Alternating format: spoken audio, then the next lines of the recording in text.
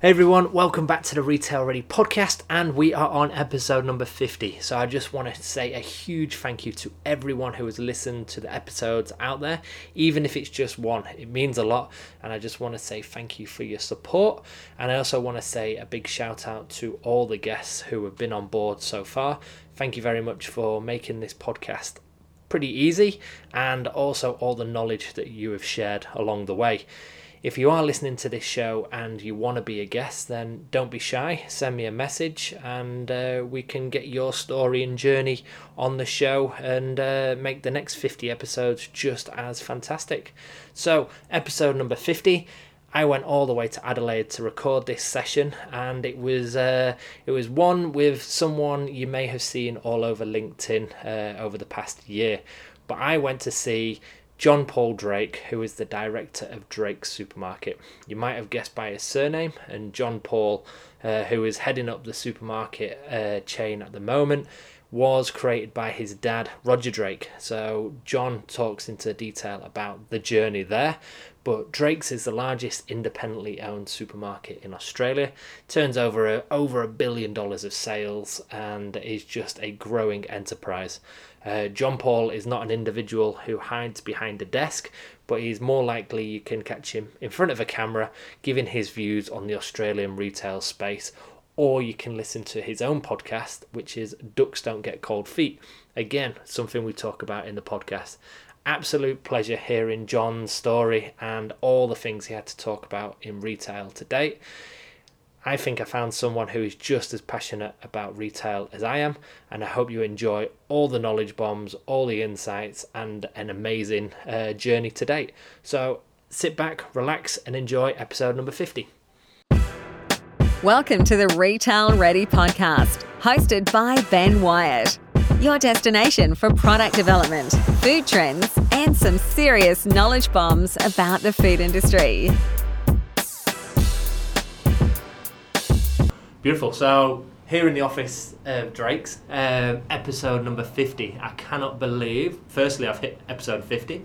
And more than my mum is listening, and I've managed to get JP Drake in his office, and we're doing a podcast. So I'm over the moon. I could happily stop at 50, to be honest. Well, let's hope 50 is the start of some big things to come. Yeah. Like, it takes a lot of work to get to 50, and you're saying this is my office. This is actually the made-up studio that we've got here, so you probably can't see this, so we won't go into it, but it's got we'll some... do a selfie. We got some cheap sound deadening stuff going on here, so... Echo. Yeah, so it all works really well. It's pretty cool. We're really proud of it. That's cool. Literally, cost with microphones and everything, it's like $900 for the whole studio. That's good. So, probably the same cost as this Mac and microphone, to be honest. We're done. Budget the airlines. budget done. Look out, Jetstar. Who did you have to kick out of this office? Or was This was a meeting room. All right, so everyone has to go downstairs now. Well, the digital team just thought, why don't we just take over an office and see if anyone says anything? And I might be a little bit lucky my name's on the door, so maybe that had something to do with it. But no one said a thing, so call it lucky. Call Fantastic. it what you want. Well, we'll talk more about your podcast and how you're the master of media and all over LinkedIn, but where did it all begin? The old man, Roger Drake, started 45 years ago, Was it 45 years ago? Wow. And he was a manager in training for Woolworths. And if you go back before then, he had multiple newspaper rounds. He had multiple lawn mowing rounds. He was a glassy at the pub, I think at the age of 15 when you needed to be 18 to be in there. Yeah. He cleaned the Clovercrest swimming pool. So he did a lot, and the lucky thing for him is he left school in year 9. So those were the days back then. There's a few of them actually of his ilk that left in year 9, and they've all turned out to be extremely successful. Fantastic. I think they took out their teacher the other day. They all took their teacher out for a lunch. Yeah. And the teacher was surprised, but you can see Dad's always had that go in him. He was a manager in training for Woolworths, and they called him into the office, and he had a few requests. He wanted a wardrobe, and he wanted a heater. Well, they were in Mount Gambier in South Australia, Right, exceptionally cold place. And they basically said he's not going to make it in this industry. So he left Woolworths, and he started with Coles, and then not long into working with Coles, and he was a gun in Coles as well. He had a lady that he used to go to a shop in Mitcham, and they had a Jack and Jill. Okay. So it's a clothing store now, but they had a Jack and Jill supermarket in there, and it was a 3-lane supermarket. And he was working there, so he got to work there. And unfortunately, Eleanor's husband passed away, and she said, "Look, if I can fund you, you know, Roger didn't have any money back then." And they said, "Will you fund him?" And so she funded him into half of the business, and then, and in the end, he ended up, getting the funds from her to start Torrensville Foodland back I think that was about 42 years ago. So, and then ever since then, it's one store at a time, or two, or multiple, and you know, the most stores we've taken over in a period of time was 7. So Drake's started off with one person, which is Roger. But now, for those of you who don't know, we are at national. We're in Queensland. We're in South Australia. We employ about 6,000 people. Fantastic. I think we do a bit over $1 billion. So in the supermarket game, we're little. Yep. If you compare us to the Ugly Sisters and the German, our German friends, but the reality is we're quite big in independent world, but you know, there's a long way to go, and right now the biggest accomplishment we've had is just building our new distribution centre right here in South Australia, which employs another 100 or so people. Wow. And that facility now services all of our 40 supermarkets in South Australia. And it's week 19, so it's like having a newborn baby. Is it going smooth? Is it going as expected? So week 1 was fine because we'd had stock already in the stores. Week 2 was dead. It was a nightmare. Week 3 and then 4 and then after week 4 we started to get a lot better with the systems in place. You know, we had orders going missing, so they would come from the stores into the system and just disappear. Just in the roof somewhere. Just literally go into a holding pattern, and the system was doing some weird things, like it would reserve the stock because their orders were in there, but it just wouldn't let them be picked. Oh. So we had products that the stores weren't getting that were sitting in the warehouse. It was, let's say, challenging. Yeah, okay. And now we're on week 19, and, you know, we were looking back at week 4, just looking around, going to ourselves, can it get worse than this? And the reality is it's been a steady upward growth from week 4 to now week 19. And I got a funny story about that. Was when we were down at the warehouse, all the execs were there, we were picking orders, we were on the Dematic system there, and I can tell you a lot of details about the warehouse if you want, but we're sitting there and think we'd had a rough trot. And Dad had just ordered KFC for everyone that was there. It was late at night. Good bloke. Yeah, good bloke. Dad my old man loves KFC. Does he really? So do I might add, but Dad loves KFC, so he'd ordered KFC. And then next minute we hear an alarm go off. I mean, we're in a new warehouse. This is like 55,000 square metres under roof. This is 3 MCGs. And you hear an alarm go off. I go, what the hell's that? Yeah. Staff are looking around. It says exit the building. Yeah, sends exit the building. Opened up the confectionery door, and there's a forklift that had taken off one of the sprinkler heads. And the water was gushing like a waterfall after a rainstorm. And it was gushing down, and we're like, holy shit. It was in the confectionery there. The confectionery room. It's a large room, but it was pouring down like hard. And Dad runs off, and he grabs a mop and bucket. There were 10,000 gallons. How big was the bucket? And Dad grabs a mop and bucket, and everyone just looked, pissed themselves laughing. I said, Dad, I don't think a mop and bucket's going to cut it here, mate. We got those squeegees in there, hardly lost any stock. And, you know, that was one of those moments where everyone, you could tell, everyone was concerned, everyone was strung out, everyone was had pushed themselves to get to the warehouse to that day. Yep. And it was like a turning point. Eating the KFC was like it was one of those times we looked at each other and thought, you know, can it get worse? And I remember having the inventory guy goes, can it get worse? I go, mate, it can always get worse, but what could possibly go wrong from here?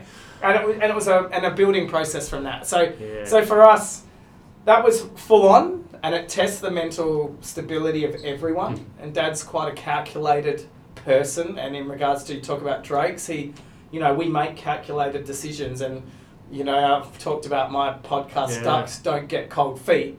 Well, ducks don't get cold feet, but the reason we came up with that name is when we make a decision and we're faced, you know, with the unknown, we're going to go ahead with it. Yeah, okay. And we had multiple conversations with our wholesaler at the time saying we need more margin back into price. We need to be more competitive. You've got Audi's come to town and they're killing it.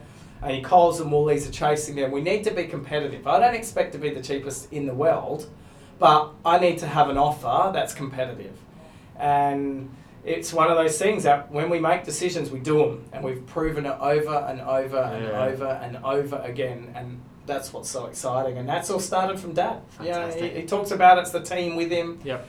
And our big boss, my boss, is not Dad. So growing up through the business, do you want to know about what I do? Yeah, 100%. So you know, I've always been in retail, and back in the day, then don't forget supermarkets weren't open Saturday and Sunday. You were a trolley boy though, weren't you? Yes. If the bio's right, yeah. So if I'm sitting in there, I would be out at sporting events, and Dad would go to store after store after store, and I'd rock up to sporting events late because Dad wanted to do more stores, and you know, I'd be waiting for Dad to pick me up after events, and he'd rock up like 2-3 hours late. Boot full of new lines. You know, I guess the advantage of all of that was I got the little portable games, and you know, I got all the cool things as a kid. And you know, Dad left school in year 9, and he had no education, school smart, but you know, he keeps on saying, dumb in the school, smart in the bus, and it's such a good saying because it's so right. I've got plenty of mates that are smart in school and dumb on the bus, and you know, unfortunately the bus is pretty much what drives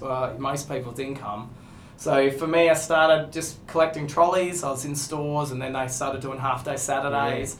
And slowly and surely, you know, I started collecting trolleys, and then I started doing night fuel. Had a week off for schoolies, or we didn't call it schoolies back then, but we went to Victor Harbour. Everyone got smashed and maggoted, and then from that, I've worked full-time every day. And this year's actually my 30th year in full-time role. But did night fuel, fruit and veg, spent time in the meat department, spent time in the category roles. So literally worked You've seen it all. around the business. Did some work in Morrison's in the States for a few months or a month or so to learn about how other businesses do it. And this is going back in the 90s, and slowly worked my way around the business, and then finally got to go to Queensland as the state manager. At the time, I think we had 6 stores, and now we have 23 stores in Queensland. And you know, I learned very quick in the piece that my strength is people. I like to talk. I love talking to customers. I love getting feedback of what we're doing right and wrong, and I love technology and digital and things that are out there and markets that are out there that, let's face it, are quite cheap to be in, but can give you such a big reward. And you know, that's when we started the digital component. You know, everyone talks about social media and stuff. It's all, you know, it's all the one media outlet. So whatever has your name on it is your brand. Yeah. And for me, having our name out there, we were early adopters of the Facebook, we were early adopters of LinkedIn. You know, we do see ourselves as being on the leading edge, not the bleeding edge, where I come from an old school hierarchy around me, and they have some certain ways of doing business. Yeah, that'd be interesting and it's good that you touched on it, because some businesses just want to keep a low profile even though they're a big business, but you've actually stepped over that line and gone, this is me, and this is my passion, this is the story of Drake's now, kind of. Well, I think we did. Yeah. And Dad's, no, put your head in the sand, we're a small player, let's fly under the radar. But one thing we learned, that the warehouse has definitely, you know, $140 million project, privately funded by Dad, and obviously the banks, thank you banks. But the reality was, I don't think we could sit and hide about what we were doing. Yeah. And it was huge news when it was released. It was, I remember reading it last year. Well, and the news is big, and we talk about ways that have changing strategy for what we talk about in our industry. And anyone that knows the retail sector, specifically supermarket retailing and wholesaling, it's quite closed door. And I believe everyone's too scared to tell you what's going on because of all the lies that are out there. And there's lots of things that we harp on about what can we do to be different than our competition. And, you know, we started with the mantra of being honest, open, transparent, authentic, and we need to make customer-led decisions and do it by communication. And if we can stick to those 5 or 6 points, then we're going to change the way that retailing is seen in the future. And I really believe that that's what we're currently doing. So it's a big step for us in the right mantra, us moving forward, is what we're doing. And, yeah, it's fantastic. And you talk about keeping your head in the sand. It's like I said to Dad. I said, Dad, we've got the freaking tax department in here every second year doing, you know, they literally have an office here doing audits because they hate lots of cash, you know, they hate cash businesses. And there's nothing for us to hide. And I think we need to let people know what we're doing. I think we've got a fantastic product. You know, you're only as good as your worst store, and you're only as good as your last visit. So for us, we understand that, and we are lucky enough that they call it the posse. Okay. The young guys and girls coming through. Yep. They have different ways of doing business, and we think a little bit different, but if we can get some of the new school stuff mixed with the old, I'm not saying they're old, but mixed with the traditional, it's the right combination, because if you're not doing that, I think you're going to be in a lot of trouble. Correct, and I think you play over so many different platforms, which we'll go into now, because literally the other day you just released your retail snippets, which are hilarious, but so good at the same time. Like literally 5 minutes of just informative, just bullet, snappy, what's happening in the retail space, where you don't hear much of that. You hear the edited shit that you hear on Current Affair, and you're just straight to the point, raw.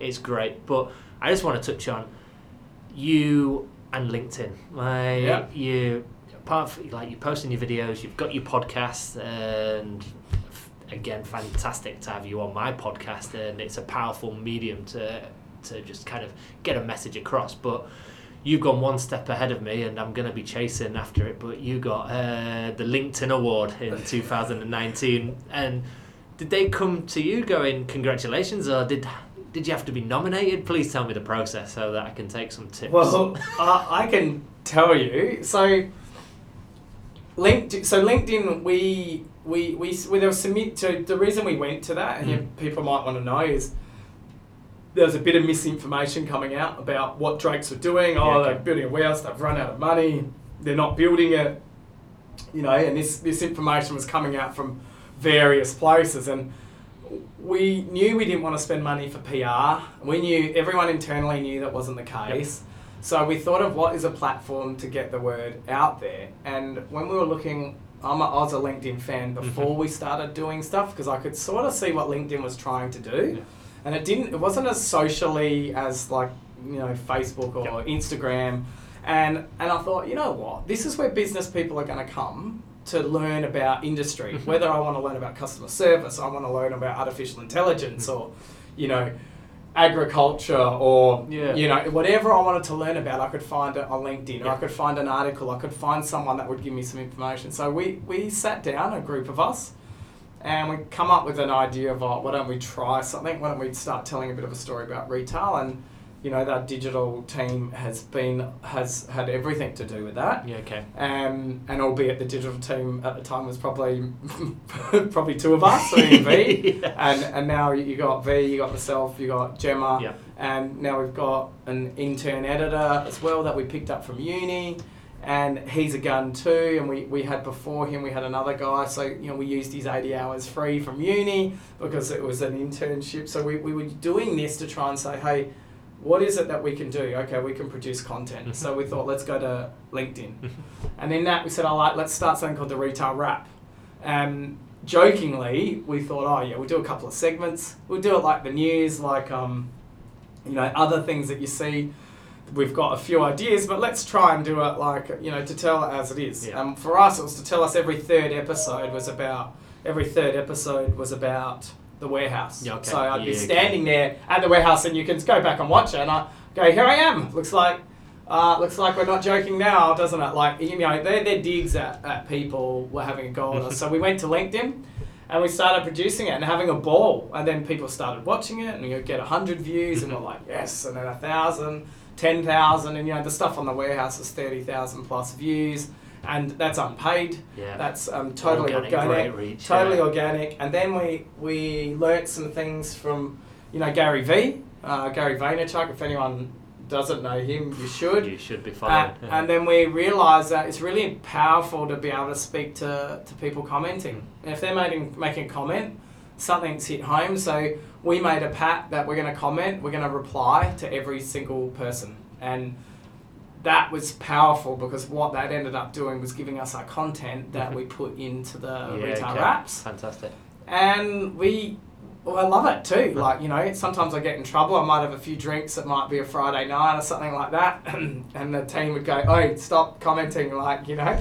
But, you know, we're in a world that doesn't turn off.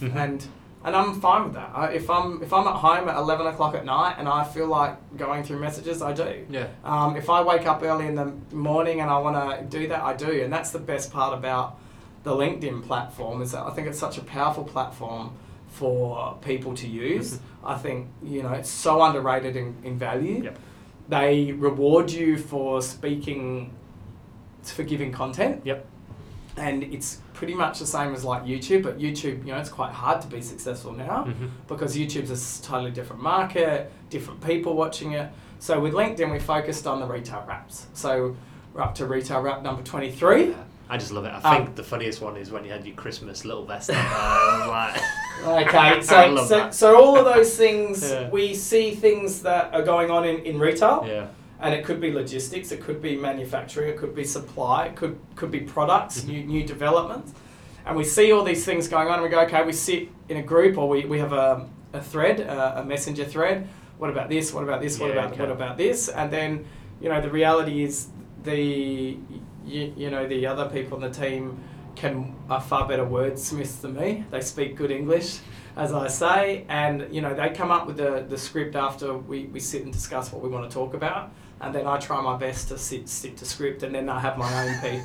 And I'm always getting in trouble. Yeah. I'm always getting in trouble by them, but we wanted to make sure it come across as exactly how it is, and that's authentic.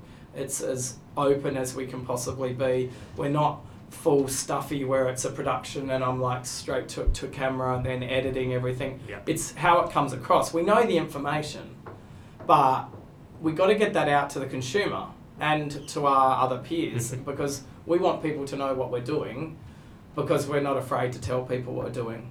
You know, if someone copies something that we do, happy days. Yeah. Like for me, it's not about a polished product and production, and that's where the biggest thing about LinkedIn, it rewards you for just having a go and doing it instead of worrying about full polished production, which would cost you, like it would cost you over $2,500 per episode if you had to pay for that, not including the time you have to put in for that. So we knew we couldn't afford all that, albeit the first couple we did, we went to someone and he came through at a bargain price just to do us a favour. And then their editor got too busy, so we went and did it ourselves.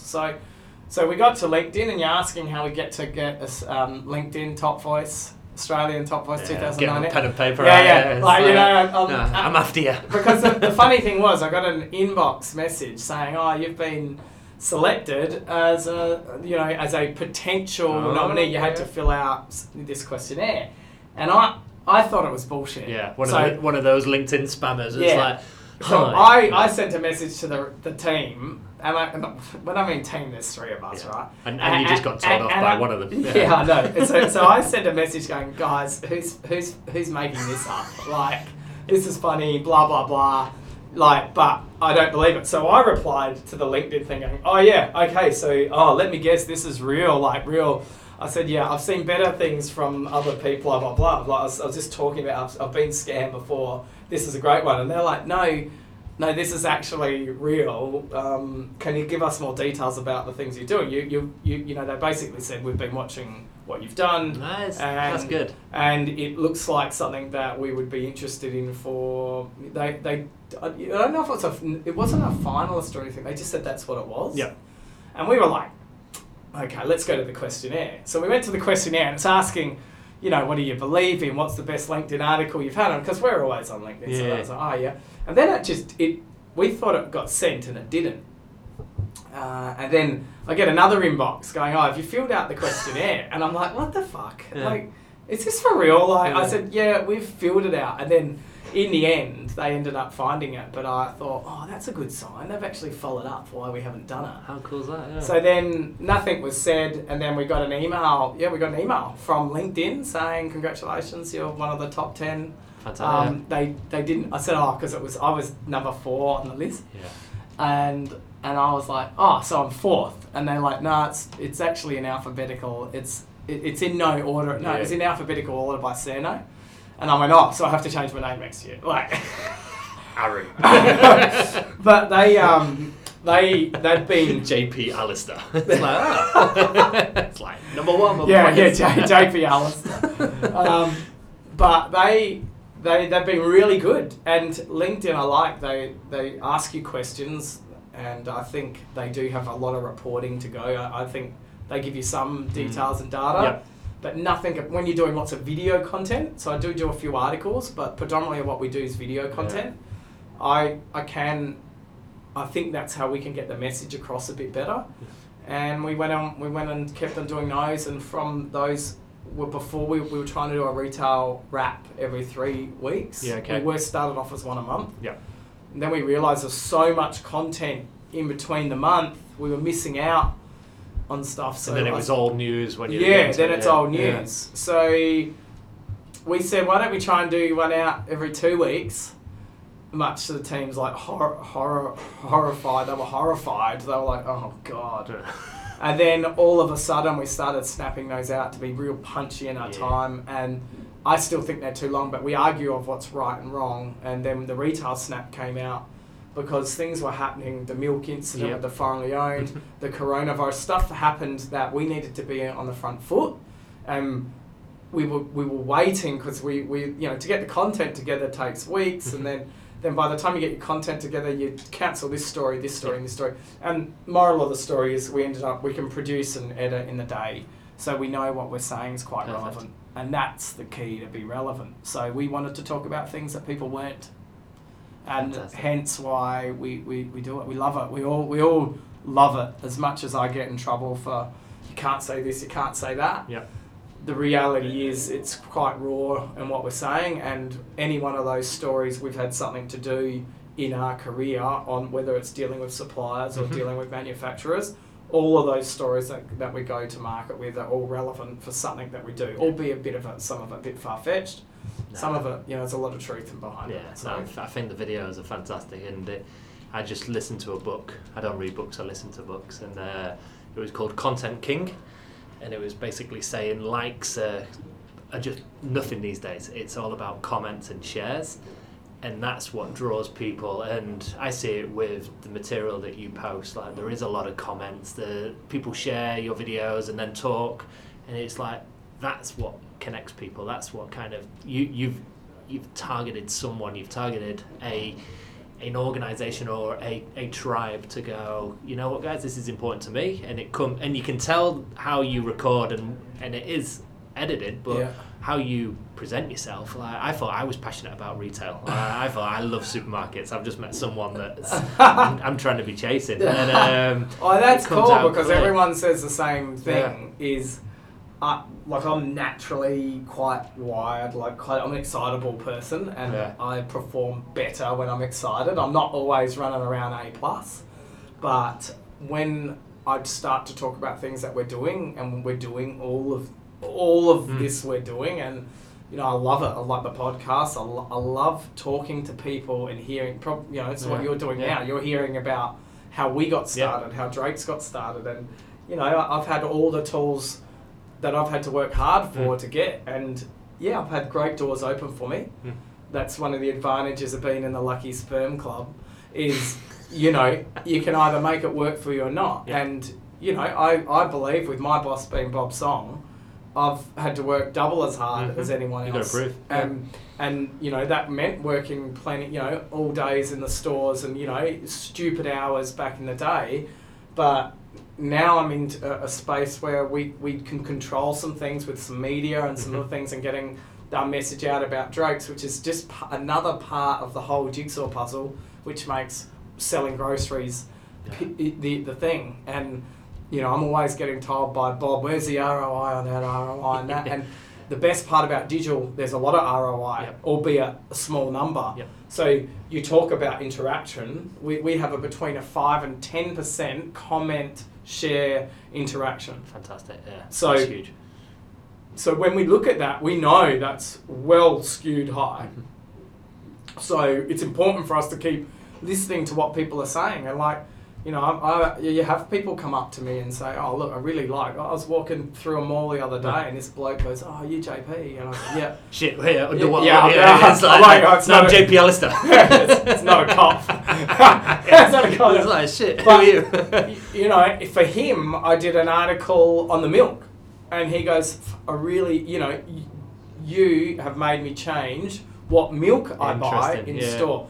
He didn't say whether he shopped with me, but if I can make someone go support a local and a person, a local farmer or someone that has a local product, to me, that's a win.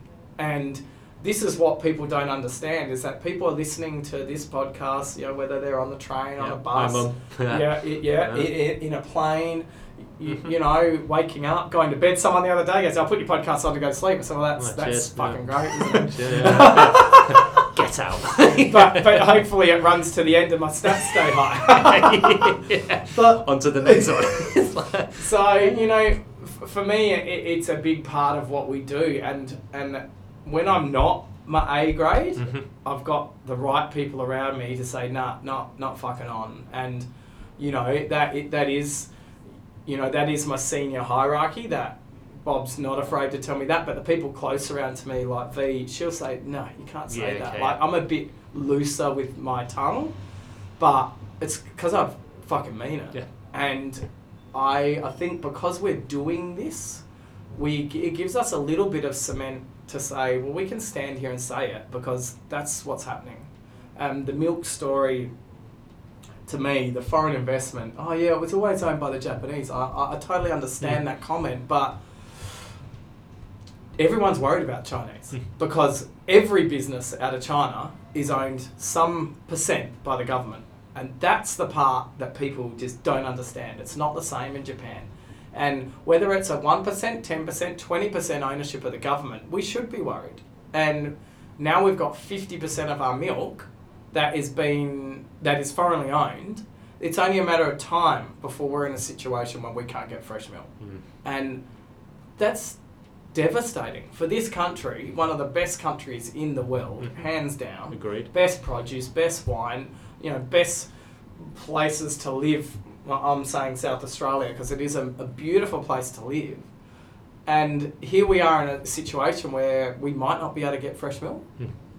It's frightening, and I don't understand how we get in that situation. Like to me, it really bothers me, and it's really bangs on about supporting local. Yeah, which is what Drake's is like, and that's a message that I've got today from just talking to you before this podcast and going to these stores. Like, it's that local feel, but it's. Well, people are making decisions, and it's one of them where it's who's making these. Why are you making these decisions? And that's a bigger topic to discuss. But it's upsetting. Yeah. Well, for us, I mean, we want people to understand that at Drake's you can get ingredients for every day, and if that means, you know, a locally farmed milk or a local peanut. Or a local grape grower, the you know Tony, the local you know the cherry farmer. That to me is about sustainability and to be in a world where you can start to look after your own province area or your own state, and then then you can, if you can't do state, then you go to looking in Australia. And then if there's lots of products that we can't do here, the manufacturing costs or whatever, then okay, you have to look overseas. But where you can, is it a big deal to pay a little bit more when we're paying people $25 an hour to work on a production line when I can go to another country in the world and they're probably paid $2 an hour. Oh, that might be, no, that's probably right. That's probably right. And then we sit here and have a bitch about, bloody, it's 50 cents more expensive. Yeah, think about who we're supporting. And to me, that message isn't out there enough. Yeah, correct. And it's another big driver of what you talk about, why we do stuff, why we support local. We don't just say it, we do it. Yep. And it's one of our real strong pillars about making sure we're keeping a big catchphrase is the ingredients for every day. Yeah. Whatever those ingredients are. It's about, people don't come into the shop and remember buying a beautiful steak off the shelf, right? And they come in, they buy the steak and they're spending, $35 on a quality steak out of the supermarket, which is as good as any restaurant. And then they don't even remember that part. But if you go home and you have friends come around and you have some drinks and you're sitting at a table and you're having a great time and you're eating your food and you've had an amazing experience, that to me is what having and being in a place that has ingredients for every day, those experiences are about the food that you eat, the passion that you can have talking about the food because you know it's locally sourced, you know you're looking after someone else, not to mention not many things don't involve food and alcohol for good times. Correct. So for us, we're lucky. We're at the epicenter of it all. And, I remember saying to Dad, why supermarkets, mate? What made you what made you through? And he goes, because everyone's got to eat. And at the time you think, okay, yeah, everyone's got to eat. Yeah, he's right. Everyone has to eat. And if we can provide all of those ingredients, then I think we'll be winning. But, we're going to do that fighting head-to-head against the biggest duopoly of supermarkets in the world. Some could say very unfair, but unfortunately they control so much of the market. And then we let in a foreign investing company come in, which has really kept Coles and Woolies on their toes, but has made it very difficult for everyone else. And that's okay, because they're very good. Aldi know what they're doing, very good retailers. And then for me, I got in a bit of trouble because Calfland are gone, and you can't talk about that. I said, you know what? So many more lives are going to be happier that Calfland has decided to walk away from Australia than when they come up to set up, because it only would have been more casualties for the already struggling independent sector, and I'll go as far as saying for the already struggling retail sector, especially bricks and mortar. So for Aldi to be here, we have our foreign player. Let's have a few more controls on who can come into this country to affect jobs and lives of people here. And I'm all for competition, so don't get me wrong, but when we had, I think, 26 supermarkets here in South Australia open in the last 24 months with zero population growth. Now, I'm not a rocket scientist by any, although I did speak to Flavia last week, but I'm not a rocket scientist by any stretch of the imagination, but you can't have that many supermarkets open with no growth and expect there to be the same amount of jobs. Aldi has 6% employment, we're 12%. So all we did was cut hours out to accommodate the loss of sales that we got when Aldi came to town. And as long as people understand that, I'm fine.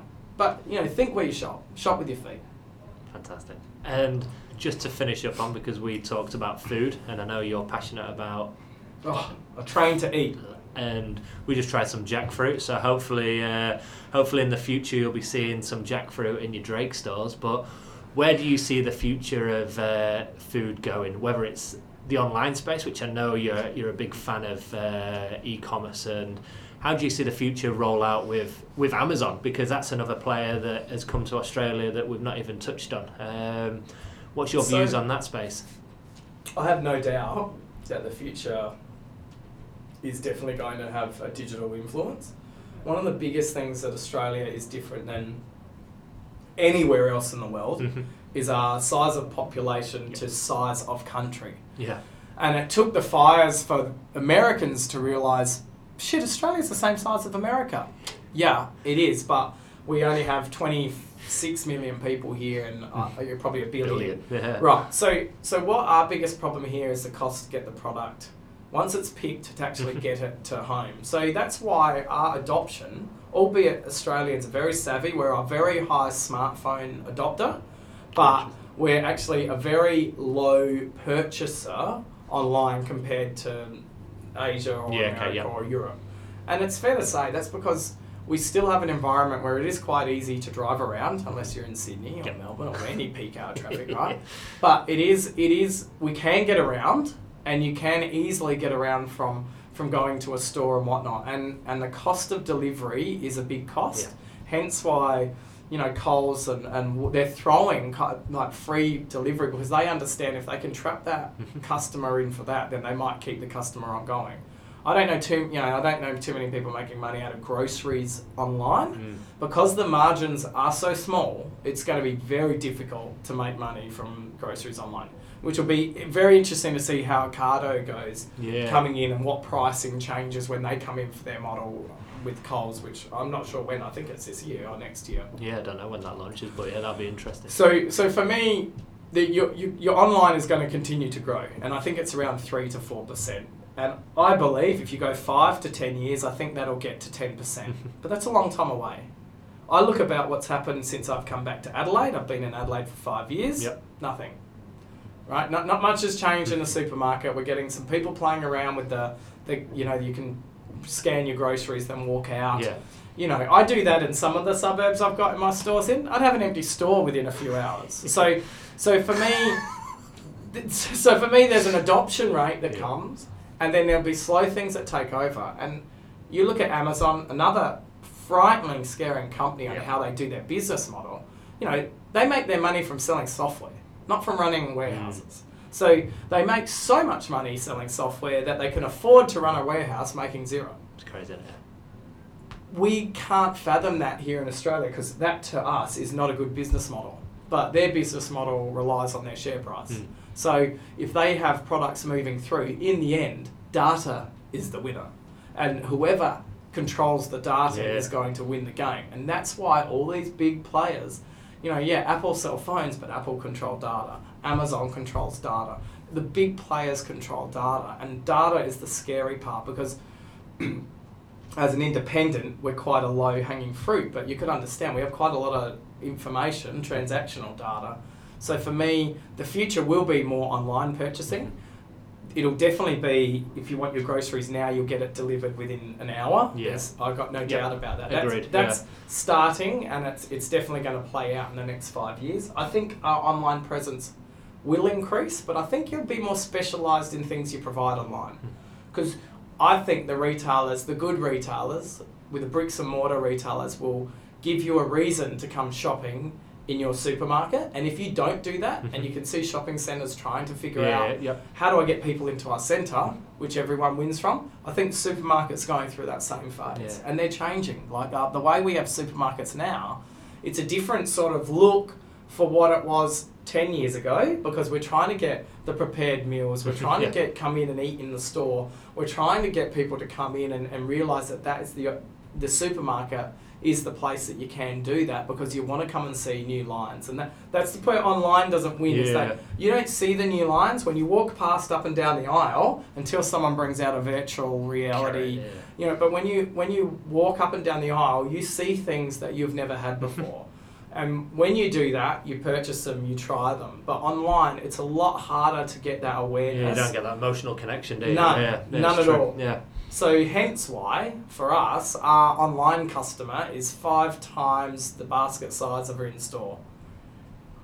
5 times the So I'm sure that's the same for Coles and Woolworths, but it shows you, because they got time online, it's in their time. They could have their kids screaming, they go to bed, and like my wife, she gets out on a laptop and starts placing an order for online, and then I can add to it when I see what's in the basket, and it's in our time. But I love going into a supermarket. And I know some of my mates say that you're a little bit rare, because they don't. But I know a lot of people that enjoy going into a supermarket. They want to be, other slogans, surprise and delight. We want to surprise people and delight them with things that they're not going to get online. And I think we need a presence online, but I think we also need to show them this is the experience you get with Drake's and, omni-channel, where if you want me online, I'm there. If you want me in store, I'm there. If you want a delivery, it's got to be delivered in the correct way that your brand's proud of. And, you know, all these things combine into one. So if you're selling something, you better be prepared to sell it on all platforms and anyone can buy, because if you don't, you'll be in a lot of trouble. Fantastic. That's just some great insights, and I think a lot of people will take that, because I don't think people actually understand they're set in their ways, and it's going back to the old school kind of way of doing business.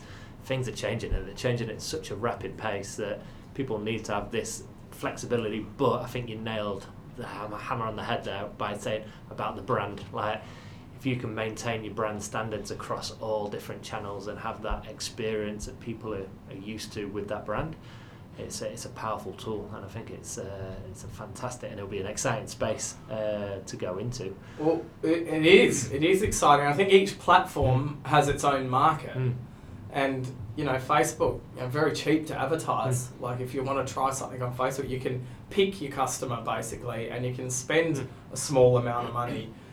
In the scheme of things, compared to the old days where you had to print stuff and things like that. Yeah. Going out to the mass for that 1%. Yeah. And now Facebook, you know, we've got such a big contingent of the people over the age of 55, keeping an eye on their grandkids. Yeah, correct. Yeah. And you know, there's a big market there. So yeah, we do want some young blood and whatnot, but we can hit them on, whether it's on Instagram or on TikTok, or, you know, we're looking at those things. How do we get into the kids of now, which are TikTok? Yeah. How do we get into them so they understand when they think of a supermarket, they think of Drake's? How do we do that? And I don't think anyone's got the answer, but you've got to be there. And usually you get rewarded for being an early adopter. Yeah. And our small amount of success, we can, you know, we thank to LinkedIn, because we had the courage enough to go, yeah, let's do it, and concentrate on that. And then we realised that, okay, that works on that model, but the same content on LinkedIn doesn't work on YouTube. Yep. Like, who would have thought? Like, it's the same. But no, they don't work the same. Yeah. So you need to have a different strategy for the different platforms. And to me, that is a crucial part of the information. You're always going to have people looking at catalogues. You're always going to have that medium, which we punch out, I don't know, 1 million catalogues, I think, a week.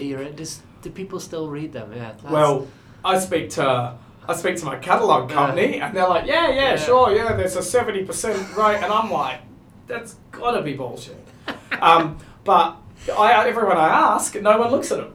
Like, I just see them. They're just a soggy mess on the floor when you're walking home, kind of thing. Going, yeah, that was a waste of money. We spend a lot of money on catalogues, and I say to the guys, why don't we spend some of that on digital, and then just see what customers complain about not getting a catalogue? Like, you know, hand deliver one to them. Yeah, one customer. Correct. Well, you know, you can get it online. Yeah. Like, you know, it will come a stage where I'm sure that they're finding it hard to get people to deliver the catalogues, right? So they're finding it hard to get walkers, which is crazy because everyone's getting fitter, yet we can't find someone to deliver a catalogue.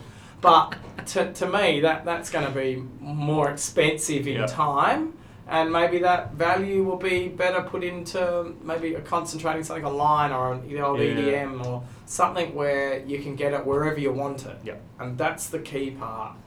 It's, if I want a catalogue and I want paper, cool, but if I don't, what are the other options? Yeah. Okay, you can go to our website. Okay, you can go to the app. Yeah. And I think if you're not thinking like that as a retailer, you're really going to be struggling, aren't you? You're really secluding yourself from the rest of the market. And, you know, one of the big sayings in the company is get big, get small, get out. And when Dad's had that his whole life, and when you actually see what we've done, every period of our life of 45 years, we've been in growth. So if you want to get niche and get small, you could have 1 or 2 supermarkets, and, you know, I'd go to Fruiville or Pasadena, like, they're amazing stores. Yeah. But the more stores you have, the harder it gets. Yeah. And, you know, then you are going to make a decision. I'm either going to have 1 or 2 big stores like this that are amazing, and I'd have to say Pasadena is one of the most pleasurable experiences for supermarkets in Australia. I've heard nothing. Well, you've got to check it out. It's not mine, but it's amazing, and I'm constantly going there to see what they're doing and things like that. So, but you can't scale doing that. Yeah. We've always had that, and you get small. Well, I think we're past that, So now we need to get big. And I think being vertically integrated and being Australia's only vertically supermarket chain in Australia, we're the only one, it's going to mean a lot for us moving forward, because it's opened up all these doors already that we didn't see coming. Yep. And to us, that's the exciting part, because, we talk about what's to grow for the future. Or the team, we're responsible for 6,000 employees, not to mention their ecosystem of their families and their kids, and that'll be over 50 to 60,000 people we are responsible for. And if we make decisions that put us broke or make dumb decisions, then we're putting all those people's lives at risk. And it's a big responsibility, and we definitely don't take things lightly. Hence, when we make decisions, we're comfortable with them, and I think they're quite calculated more so than risky. Yeah. But it's like everything. You need a little bit of risk and reward. You need that, but they're quite calculated decisions. And just being lucky, Dad's saved away a lot of money his whole life, and that's put us in a position that we thought would be an acquisition position, but it's building the warehouses. It's definitely very exciting, and it's looking to be a fantastic step for our future in this country. Perfect. And just to finish, for the people who want to follow you, and I highly recommend it, even if you're not in retail, even if you just want to know how to promote a brand, like literally it's as simple as that. Well, we've got the LinkedIn profile, and we'll be sharing this podcast as usual on there. So we pump LinkedIn. So I think it's under LinkedIn. It's under my name, John Paul Drake, and we also got a Drake's page that we're slowly filtering up. We've got YouTube, which is JP Drake, which we started to play around with some stuff. So we actually got some really cool stuff that we're producing on for YouTube coming up, and I've got a JP Drake Facebook page where we've got pieces of Facebook which I'm trying to get off my personal stuff, so I'm trying to just do a business one. And if you want to find all of that, jpdrake.com. So that's where we just dump all of our content. The podcasts with Ducks Don't Get Cold Feet. Yeah. We're up to number, I think, 7. Highly recommend. It's funny. It's good. We talk about anything that is in someone's life. So, it could be food. I had Flavia here the other day, and she's a rocket scientist.